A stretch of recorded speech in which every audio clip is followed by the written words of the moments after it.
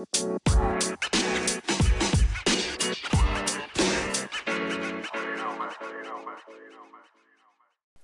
hello, hello, hello, hello, and welcome to Conversations with Ball Girl. I am your host, Lorraine Williams with BallGirlInc.com, your redefining beauty consultant. And the month of March holds special for me because two of my most favorite people are born during this month, my dad and my husband. And I was listening to the podcast from last week. If you haven't listened to it, highly suggest you go back and listen to She's All Grown Up. I talk a little bit about my daughter and how we kind of groomed her. And when I was listening to it, I was thinking about episode, or say a lesson that my father taught me that had a profound impact on my life. So growing up, my dad is a third degree black belt, and when we were growing up, we took lessons with him. He taught us to fight. We lived in a neighborhood that wasn't, I guess, the safest, and he wanted to make sure that if ever we needed to, we could defend ourselves, and not just ourselves, but one another. So, we had to be our brothers and sisters keepers. And it just was cold. If one of us fighting, all of us fighting, And this was early on. This is, late 70s, early 80s. So it's a different time. Don't be trying to check me, whatever. That's how we was raised. We was raised right. Anywho. So I remember an incident, I should say. I was going to the fifth grade, and my aunt was friends with this woman who was from Africa, and I can't remember what country, but anyway, she braided hair, and so my aunt thought that it would be great if she braided my hair. Now, the significance of this is that it was 1980, so in 1980, everybody wasn't getting their hairs braided from the African salons. There weren't any, to my knowledge, anyway, and so she put, added the hair, had beads on it without the aluminum foil. If you don't know what I'm talking about, ask your mama. But she burned the edge, the ends, or whatever. This wasn't popular then, but it came out. It was amazing, right? So go to school, first day of school, and I look nice. So my hair looks nice, and I go to school, and this girl who was in the sixth grade says to me, "So you think you cute?" And I said, "I do." And so her response was, "Well, I want to see if you think you're cute at 3 o'clock. At 3 o'clock? What that mean? So what it meant was she wanted to fight me. So please understand, although my father had taught us to fight, we were not supposed to start a fight, but we had to end them. And for the most part, pretty much nobody tested us. We just knew how to fight, but we didn't really know we could, right? So when 3 o'clock comes, the bell rings, I shoot out the door. First 5K I ever ran, untrained, everything, take off, sprinting this 5K all the way home. Can't tell you how long it took me to get there, but literally we did live 3 miles from the school, and literally I was there quick, okay? So I get home. As I'm running up to the house, I noticed that my father is outside waxing his car. My dad works swing shifts at the time, and you just didn't know when my dad was going to be home. This particular day, he's waiting outside, and he's home, and he sees his child running, petrified, which poses a problem for him because my dad is very protective of his family. So when he sees his child running, petrified, he wants to know who did it and where are they. So, we didn't lie to our parents. Well, I didn't. I can't answer for my brother. Anyway, they seemed to know when I was lying. So, I was like, "Dad, this girl, she wanted to fight me after school," and I ran home. He said, "Why did you run home?" I said, "Because I was scared." And he said, "Well, where is she?" And I said, "I don't know."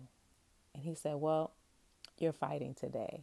And I said, "Dad," but I said, "I don't know where she lives." He said, "That's okay. You're still fighting today."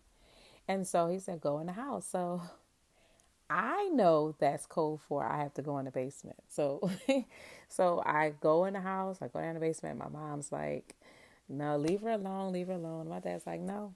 So we go in the basement. My dad throws on his fighting pads. And so, if you're an instructor or if you've taken any type of fighting class or boxing class, you know that there are pads involved when you're learning. So my dad throws on his pads.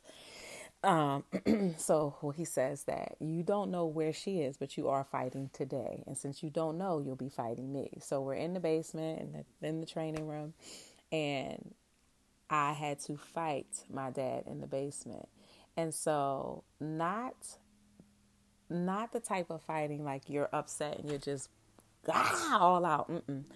My dad has spent years teaching us how to fight, and what he wanted to see in that moment was that I remembered my training. So until I got my life together and showed him what he had taught me, I could not get out the basement. And once I was able to get my head together and show him what I had learned, he allowed me to get out the basement. So the next day, of course, my mom is looking at him all cross-eyed, like, what kind of mess? So anyway, the next day I go to school, and as soon as I see this young lady, I bust in her mouth, bow, hit her, and I'm just, now I'm going off on her or whatever. But I'm using the skill that my dad taught me. And so when I come home, they break up the fight. Let me go there. Break up the fight. And just so happened that the NTA at the time who broke up the fight knew who my dad was. So I kind of got a pass on starting this fight. They just kept me in the office or whatever. And so I get home and my dad is waiting outside. So when I get there and I'm like, see his face, and he's like, what happened? And I was like, I fought her. And he was like, good job. My mom is disgusted. However, my dad is like, remember who you are and what I've taught you. And in that moment, I didn't realize it, but it really changed the trajectory of my life. I had not realized everything he had put in me. And what my dad had did that day was place a demand on what he had placed in me. And a lot of times, in life, we are afraid to try different things, or certain situations come up, we cower away from facing our fears, but not realizing or not recognizing all that has been put in us. All life experience has taught us everything God has equipped us with. We act afraid. We become paralyzed with fear, and we don't move forth in what we need to do. And in that moment when I was 10, what my dad had showed me was that I was prepared for what had come before me, and that I needed to tap into the skills I had been given, I had been taught, and I had learned. And I was afraid because I had never been tested. And testing only comes to show you what's already there. And I know it's not popular today, my father's way of teaching, but it was what we needed at the time. And it really formed my thought process. I always approach things differently after that. I would take a second to collect my thoughts and think about what I needed to do to complete an assignment, or what I needed to do to go forward and whatever, I was facing. And I just want to kind of encourage you guys today to not cower away. If something has come before you, some challenge, some obstacle, you are probably 9 out of 10 well able to handle it. I don't even want to say probably. You are well able to handle whatever comes your way. You are equipped for it. There is something inside of you that needs to come out, and that particular challenge or situation will help that come out.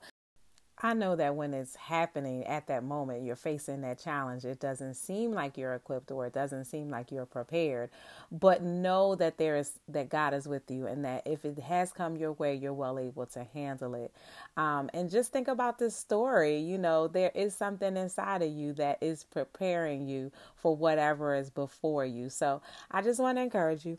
Go forth, and I always tell you to be great, and I don't just tell you to be great just to have something to say. I tell you to be great because I believe you are great, and that greatness resides on the inside of you. So I am Lorraine Williams, again, with ballgirlinc.com, your redefining beauty consultant. I really love hearing from you guys. You can reach me at info@ballgirlinc.com. Is that it? Yes. You can also reach me at or should I say on Facebook at Ball Girl Inc. I am on Instagram as well as ballgirl_Inc. And I just look forward to hearing from you. Until next time, go and be great. And I'll talk to you soon. Bye.